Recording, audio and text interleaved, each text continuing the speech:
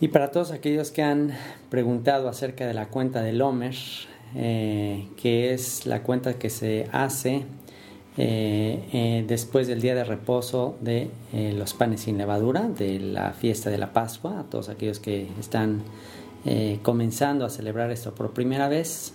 Bueno, lo que dice en Levítico capítulo 23, versículo 15 y 16 dice: y contaréis desde el día que sigue al día de reposo, desde el día en que ofrecisteis la gavilla de la ofrenda mecida, 7 semanas cumplidas serán, hasta el día siguiente del séptimo día de reposo contaréis 50 días.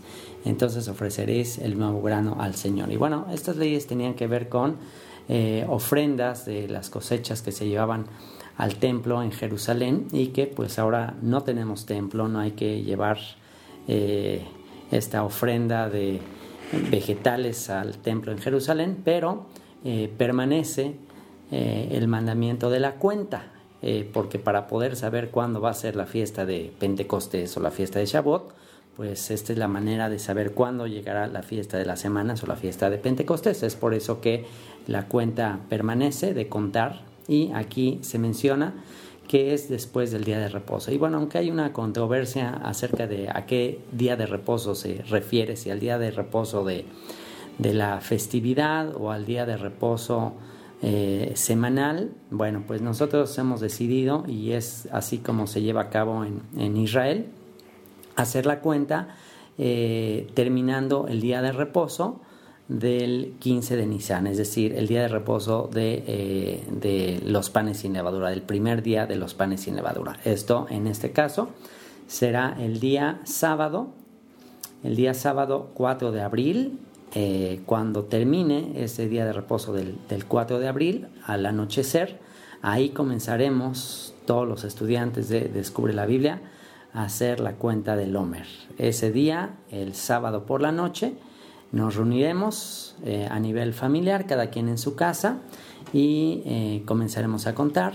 Y ese día sábado contaremos el día 1, el día domingo por la noche el día 2, el lunes el día 3, y así consecutivamente hasta llegar al día 50, que será la fiesta de Pentecostés. Y bueno, para todos aquellos que lo van a hacer por primera vez y no saben cómo se hace, bueno, mi sugerencia es la siguiente. En realidad, pues básicamente es una oración sencilla, dándole gracias a Dios por este mandamiento de contar. Y esto es una práctica de que cada vez que vamos a guardar un mandamiento, pues le agradecemos a Dios por el habernos dado el mandamiento, por el privilegio, el regalo educativo que tenemos de ser instruidos por Él. Así que pues simplemente le damos gracias, diciéndole: Padre, te damos gracias por habernos encargado este mandamiento de contar 50 días después de este día de reposo. Te agradecemos por tus mandamientos,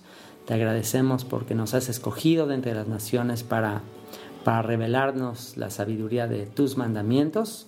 Y hoy es el día 1 del omer. Faltan 49 días para Shavuot, o para Pentecostés, o para la fiesta de las semanas. Te agradecemos por los méritos de Yeshua. Amén. Y eso es todo.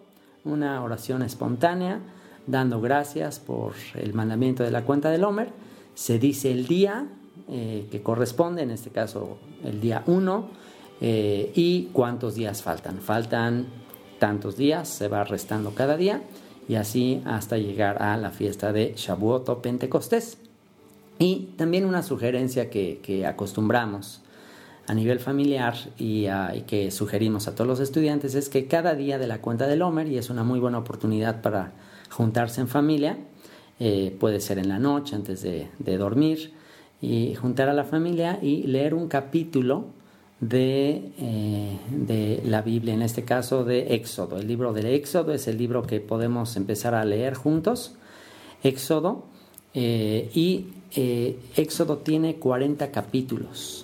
Éxodo tiene 40 capítulos. Y por tanto, leeríamos todo el libro de Éxodo, y sería también aprovechando que es un recordatorio de la salida de Egipto.